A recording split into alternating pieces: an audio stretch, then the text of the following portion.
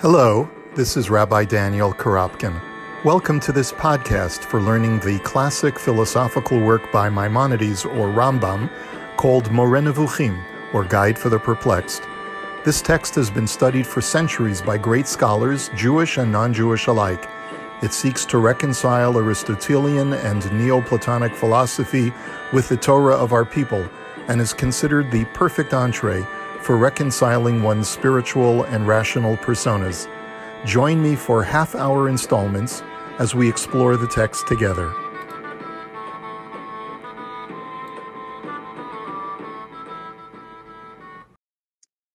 Hi, this is Daniel Karapkin, speaking to you from the webyeshiva.org platform and on Facebook Live. We are studying Moreh Nevuchim, Maimonides' Guide for the Perplexed. Today, we are going to be covering chapter 4 in the second section of Moreh Nevuchim. And if you'd like to follow along in the Shlomo Pines edition, which is what we've been using for this whole time, it is on page 255 in the Pines edition in the English. Let us first get our bearings and find out where we are in this Moreh Nevuchim. The Rambam had told us, he had promised us at the very outset of the second section, that he was going to be using Aristotle's philosophy and science as a means of explaining reality of all of metaphysics and physics, of all of the things that exist in both the celestial realm and in the earthly realm as well. The celestial realm, or the heavenly realm, for Aristotle, is quite different, is made up of a completely different type of matter than what comprises and makes up the elements of our world and the things that we find in our world, including living creatures and beings. And so the Rambam feels that in order to properly explain how our world works, how the universe functions, he needs to first educate us and provide us with an exposition on Aristotelian science. The part that he said he's going to start first, because this is really necessary to discuss God's existence and his association with our world and his unitary nature and his incorporeality, the Rambam feels, just as in a way of sort of emulating Aristotle, he needs to start with the metaphysics and explain to us the heavenly realm.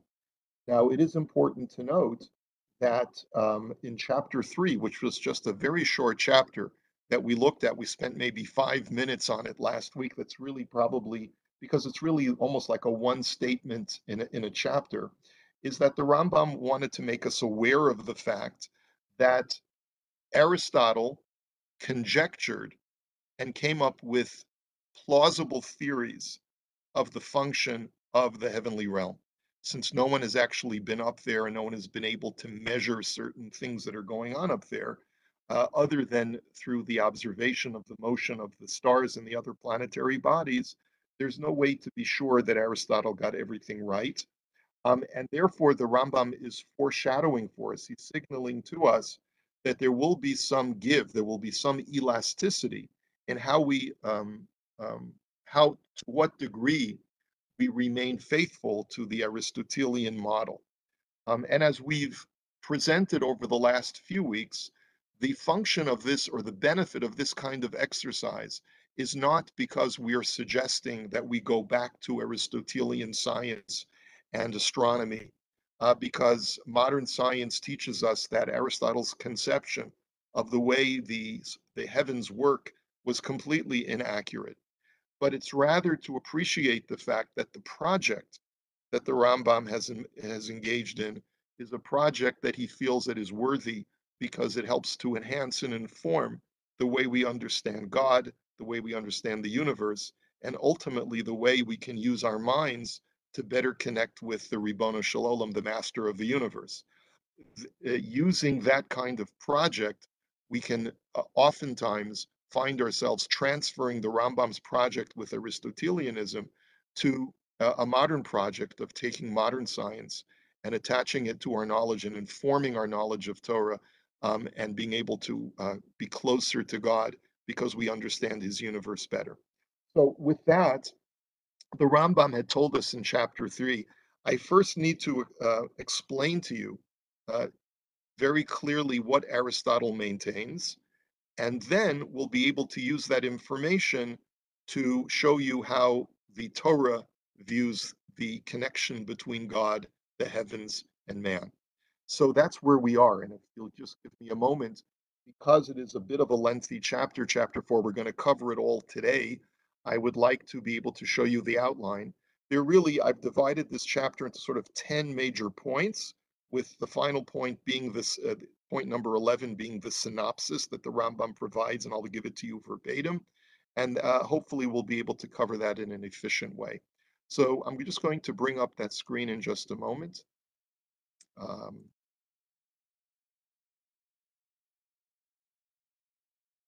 and here we are. I hope you can see it. So the, um, the title that I've given to this chapter is Aristotle on the Motion of the Heavenly Spheres. And so the question that Aristotle deals with is, what causes the motion of a heavenly sphere? The Rambam maintains that there must be something that animates the sphere. Now, it's working under the premise that anytime something moves, it's either because of a force that is external. So, for example, if you see a rock flying through the air, you know that it's not the rock that is animated to fly, but rather the rock was thrown by someone or something. Okay. So, the other alternative is that there's something that animates the object that you see in motion. And the Rambam concludes that if we see the heavenly spheres move, then it must be, and remember the term sphere means these concentric, transparent spheres that Aristotle maintains based on the Ptolemaic model of the universe. Aristotle maintained that these spheres are in constant motion. And we must conclude that the spheres themselves are animated. They must have a soul that animates them, just like a soul animates an animal or a soul animates a human being to move, in contrast to being moved forcefully by nature or rules of physics. Now, the proof of this is that and I guess before I go any further, I just wanted to share with you at the very last page of this handout, and you can always download these handouts by going to the Facebook group Shiur in Moreh Nevuchim, and I encourage you to become a member of that group. You can get regular updates, or you can go to the course description on webyeshiva.org. If you look on page 3, I found a lovely synopsis of Aristotelian physics on this blog before Newton.blog. And some of the things that he writes are almost verbatim out of the way that the Rambam explains Aristotelian rules that we're going through now. So, how can I prove to you that the sphere is not being moved externally or based on physics, but rather has a soul that animates it? And the proof goes like this: something which moves by virtue of its nature or the laws of physics usually moves in a straight path. What Pines translates as rectilinear, or a straight path, either going up, down, or something like that. Furthermore, once it has reached its natural state, it comes to a stop. For example, a rock which has been thrown into the air will move by virtue of the laws of gravity downward. Once the rock reaches its natural place of being at a low point on the ground, it stops. The rock does not bore into the ground. Another example is fire or heat. By nature, rises. Once it comes to its natural place of being in as high of a place as it can possibly reach, it stops moving. So, what you expect from something that moves by virtue of its nature or by virtue of the fact that it needs to move because it has been caused to move by science or by its nature, is that eventually, when it comes to its natural place of rest, it comes to a rest. The sphere, however, that exists in the heavens moves in a circular motion and does so perpetually. So it does not move in a straight line, it moves in a circular way. Furthermore, it never comes to a stop. And those two factors indicate to the Rambam that it must have a soul, something within it that animates it and allows it to move. Point number two. But just because something is animated or has a soul does not fully explain why it moves. That's not the sole explanation. Just because I can move doesn't mean that I must move. And because even a being with a soul must be motivated to move for some reason, either because it gravitates towards something that it desires, or because it flees from something that it wishes to avoid. An animal will normally be stationary unless it needs to move in order to acquire food or it needs to run away from a predator. It makes no difference whether that motivation is real in the external or simply imagined in the mind of the being with a soul. So, for example, an animal may run because it fears an actual predator or because it thinks it heard a noise and it thinks that it's a predator, right? So it doesn't make a difference whether that's real or imagined, but there must be something which motivates the being with a soul to move. The sphere, however, does not move because it is running toward or away from anything. How do I know that? Because, first of all, it's moving in a circular motion, which means it keeps returning to the same point where it departed from. So it can't be running away from anything if it keeps coming back to the same point, nor is it moving towards something outside of where it currently resides in order to acquire something that it currently doesn't have. And so, therefore, we must conclude that the circular nature of the heavenly sphere's motion is neither to acquire nor to flee from. If the sphere were moving in order to reach or avoid something, it would eventually come to a rest, just like anything else which moves for that reason. And that's the reason why an animal is not running perpetually. It runs until it finds what it's looking for or until it feels safe in fleeing from its predator. But the sphere is in constant motion. It never comes to a rest. If its movement is perpetual because it can never properly attain its goal or properly run away from that which it seeks to avoid, then its motion would be futile and it would not move at all. And therefore, any kind of movement that is for the sake of serving the being that is moving must eventually come to an end and must go from point A to point B. But because the motion of the celestial sphere is in a constant circular motion, it's not going toward or away from anything in particular, and it's perpetual. That indicates that it's not moving in the way that a normal being with a soul moves. So, what's the conclusion? Leads us to point number three. We must therefore conclude that there is a more sophisticated mental representation within the sphere that causes it to move. It's not purely just like an instinct that an animal has to move away from or towards something that it needs, but rather the sphere is endowed with some kind of intelligence. This forces us to conclude that every sphere is endowed with not only a soul which animates it, but also an intellect which endows it with mental representations. And I use the word sophisticated because that just helps me understand the distinction. The distinction between an animal and a human being is that an animal will run towards or away from things that are purely for immediate utility. A human being will be in motion for a number of different reasons. I may not have a particular benefit in moving towards picking up a book or something like that because I don't necessarily need the book for my survival. But if I wish to enrich myself in some way, to become more ennobled, to become more enlightened, I may move for those reasons, which are not, therefore, for the purpose of gaining something that is more animalistic. So it's not just an animating soul, but there must be an intelligence that is contained within each and every sphere. But that's still not sufficient reason to explain the motion of the heavenly sphere. This is point number four.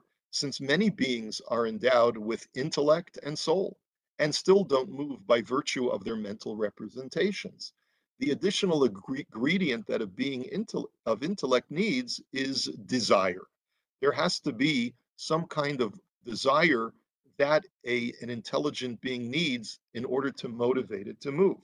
And therefore, the Rambam, so Aristotle, because the Rambam is really citing Aristotle here, each heavenly sphere possesses three qualities, three sort of innate qualities. Number one, a soul which animates it. Number two, an intellect which provides it with mental representations.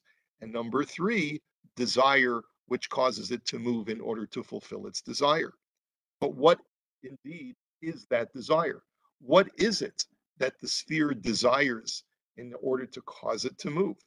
Now, I just want to just take an interlude right here, lest you be so concerned that this is so way off base that we are endowing celestial bodies with intelligence.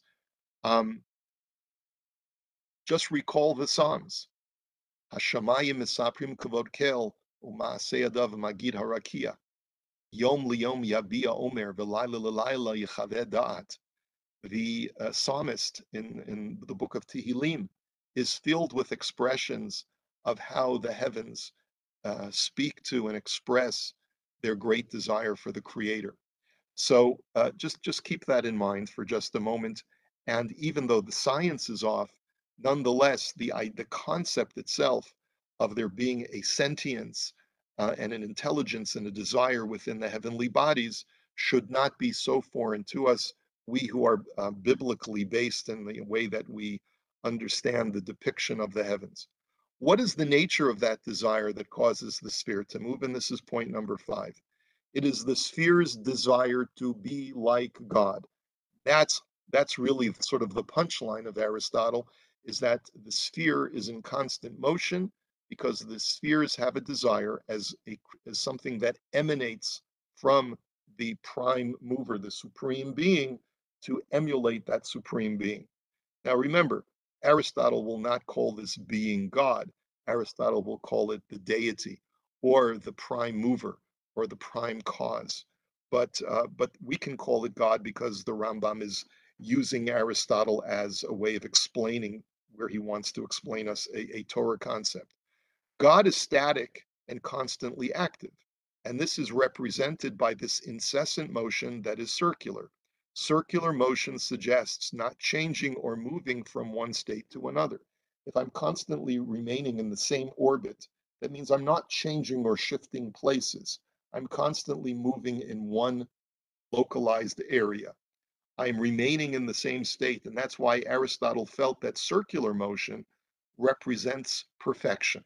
We alluded to this before, and you can read more about that in the article that I cite on page 3 of this handout, but that's what Aristotle essentially believed. Circular motion also suggests a constant overflowing of goodness. And the reason for that is because the prime cause, the supreme being, emanates from itself a constant flow of what the Rambam calls goodness, and that flows to the rest of the universe. And these spheres, which are the recipients of that goodness, wish to as well spin off, if you will, that goodness onto beings that are lower than themselves. And just to quote the way the Pines translation, for this is the final perfection of what is possible for a body to have as its perpetual activity. For it is the simplest of motions that a body may have, this circular motion.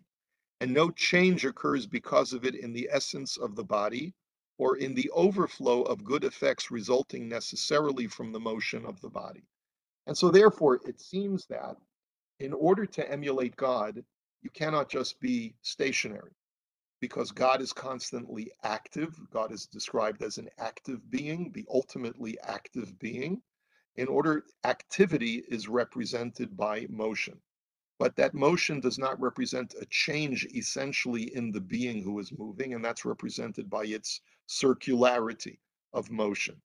And finally, the motion represents that something is emanating from me as a result of motion, that through motion, I emanate down to those beings or existence which can receive some of the benefit of this motion. And as we'll see, the universe is comprised of concentric heavenly spheres, and each higher sphere emanates something through its motion down to the sphere below it. So after concluding the above through philosophic speculation, this is point number 6, this is all based on philosophic speculation. In other words, we want to make it clear, this is all the theory part of Aristotle. This is not through observation of the stars. This is based on what Aristotle thought in his mind made the most sense. And from this point forward, Aristotle now demonstrated through observation that the spheres must be moving in different paths and at different speeds. He concluded, um, based on the fact that if you look at the motion of the stars and the other heavenly bodies, you see that they're moving at different speeds, different velocities, and different directions. So there must be multiple spheres where these heavenly bodies are embedded in, but each sphere is moving at a slightly different pace, velocity, direction, and so forth. He thus concluded that each sphere possesses its own unique intellect, different from the intellects of the other spheres. Each intellect moves its sphere. Um, so that's what Aristotle concludes, that because each sphere contains its own intellect, which motivates it to have this desire to want to emulate God, each sphere's intellect is slightly different, because if one is moving one way and the other sphere is moving another way, it must be that each one has a different intellect that is spurring its movement. Now, originally, based on observation alone, Aristotle concluded, looking at all the different types of motion, that there were 50 spheres and 50 corresponding intellects. This was before knowledge of mathematics was perfected, however, says the Rambam, which now allows us, modern mathematics allows us to reconcile multiple motions and velocities within one sphere. And therefore, the philosophers of the medieval period, who came centuries after Aristotle and are living in the Rambam's time or before the Rambam, came to the conclusion, and these are mostly Islamic philosophers who took Aristotelian writings and distilled them and refined them, came to the conclusion that there are only 10 spheres. And these 10 spheres are in accord with the way that our sages record the different planetary bodies. They are the outer sphere, closest to God. The second of the 10 is the sphere of the stars, that sphere which controls the motion of all of the different stars that we see every night in a slightly different place. And then the last 7, or which is going to be uh, the, the that come after the first 2 are the 7 planets. They're known as 7 planets, even though in modern vernacular that not all of them are planets, but they are going from the outermost down to the innermost: Saturn, Jupiter, Mars, the Sun, Venus, Mercury, and the Moon. This is not explicit in the text of the Rambam, but that's what becomes clear from when you look at the original writings in Aristotle. Each sphere possesses its own intellect, and below all the spheres that we've just enumerated, these 9, is a 10th intellect, and the lowermost sphere, known as the active intellect. The active intellect is responsible. Now, we've spoken a little bit about the active intellect in previous sessions of Moreh Nevuchim. It is a very foreign concept to anyone who has not studied um, um, I guess what you would call Neoplatonic Aristotelian philosophy. It is a very nebulous concept, even within philosophical writings. If one is interested in learning more about the active intellect, there was an excellent book written by Professor Herbert Davidson of blessed memory, who just recently passed away, who was an Orthodox Jew, but who was able to had a mastery of Arabic Islamic philosophy, and wrote a significant amount trying to distill and explain this concept of the active intellect, using Al-Farabi and Avicenna primarily to demonstrate, and Averroes to demonstrate what this active intellect is. Essentially, to sort of bring it to its simplest definition, the active intellect is pure intellect that exists in heaven. It is a source of knowledge, and it provides form, because Aristotle argues that everything in the physical world is comprised of form and matter. It is the intelligence that provides form to all different shapes and things that are of bodily substance that exist in our world. And we know that, for example, for Aristotle, if a carpenter builds a chair, the matter of the chair is the wood. But where did the chair get its form, its chairness, the form of the chair? That came from the carpenter's mind. So using that analogy, everything that is physical that exists in the world, if it's not man-made, where did it get its form from? And that comes from the mind or the intellect of the active intelligence. So that's one function of the active intellect.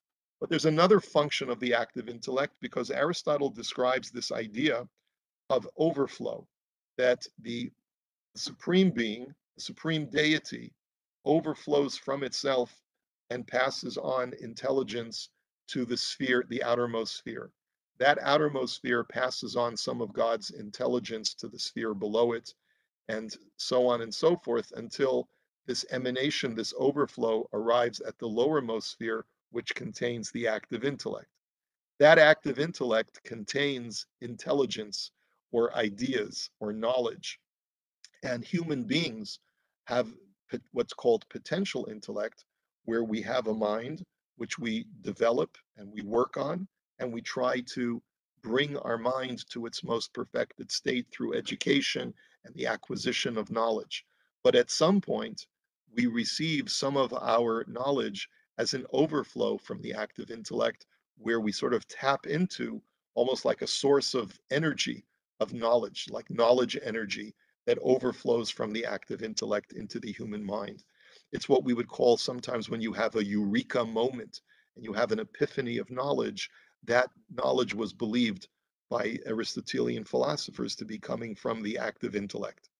And so, point number 8 is the active intellect is responsible for bringing that which is in a state of potentiality into actuality in our world. So premise number 18 of the 26 premises that were contained in the introduction to section 2 had stated that anything that changes from potential to actual is changed from without. And so the example that we just described is the carpenter. Here the Rambam uses the example of building a shed. The carpenter builds a shed from wood based on the form of a shed that exists in his mind. This form causes the shed to change from its potential state of planks of wood into its actual state of a shed. Anything possessing form must therefore have something outside of itself that granted it this form. The mind of the carpenter received the form in his mind itself. Where did he get that thing in his mind that the shape of a shed? He acquired that from an external intellect, just like anything that has form in our world received its form from an external intellect. So point number 9 is just as every being and thing in our world possessing form is acted upon by the active intellect, so is every sphere in the heavens acted upon by a separate intellect from its own. So after the Rambam had gotten through explaining us that every sphere has its own intelligence that causes it to desire and want to move, but it's also acted upon by a separate intelligence that is external to itself. What is that external intelligence? This separate intellect is that of the sphere immediately above it or outside of it. And thus, every human being that is influenced by the active intellect is akin to a heavenly sphere, is analogous to a heavenly sphere receiving its influence from the sphere immediately above it. So therefore, what is being depicted here is an emanation of intellect or knowledge or just brain power, whatever you want to call it. We call it intellect in philosophical jargon. There is a constant flowing downward from God down to the outermost sphere, down to the sphere below it, all of this energy of intellect. And ultimately, human beings acquire their intellect from this overflow of intellect energy, and then until it reaches into our minds. And that's the function of what we call the active intellect. As we'll learn as we go along in the writings of the Rambam and in other philosophical writings, it doesn't happen automatically. A person needs to take initiative with his own mind to activate his mind to the best of his ability so that it is primed to receive this overflow of knowledge. If a person never bothers to study carpentry, for example, his mind will not be filled with the form of a shed with which to build it. He's got to be able to work on some modicum of knowledge acquisition on his own before he receives that influence from the active intellect. Okay, this is just a very cursory introduction.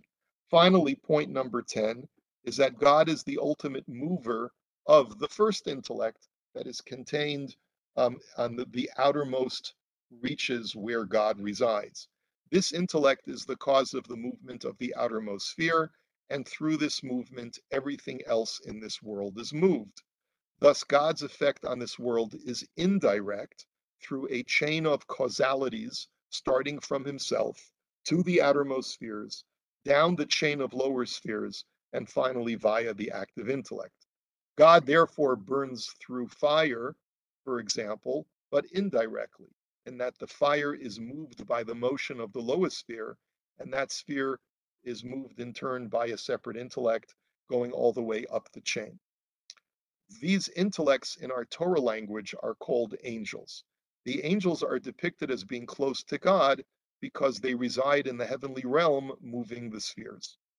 And refer back to premise number 16 in the introduction to section 2, which was that a thing which is not a body cannot be perceived in terms of quantity, that is more than one, unless they are things which are noted as causes and effects, namely different levels of angels. And that would account for, even though the heavenly spheres are not bodies, and therefore they should not be known in terms of quantity, but since there is a sense of causality from one sphere to another, they can be disparate and distinct from each other, even though they are not bodies.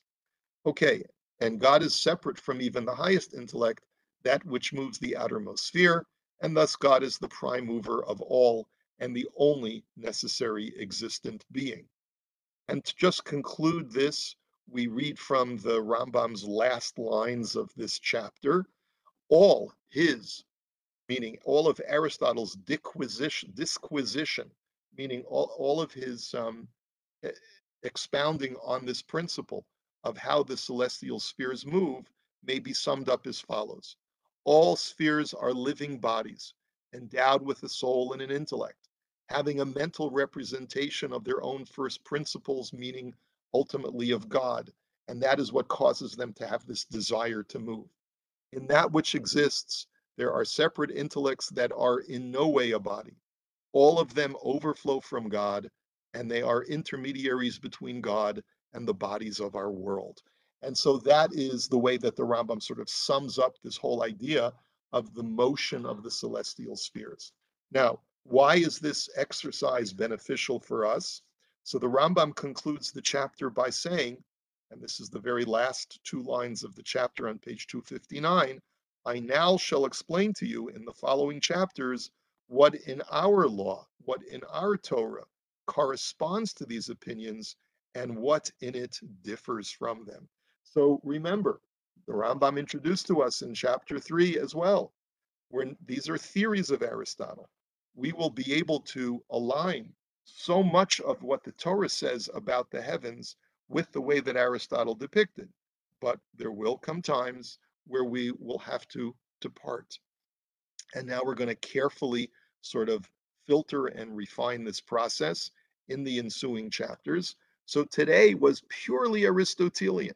There was very little Torah language in our discussion today because chapter 4 of the second section of Moreh Nevuchim was dedicated to explaining Aristotle.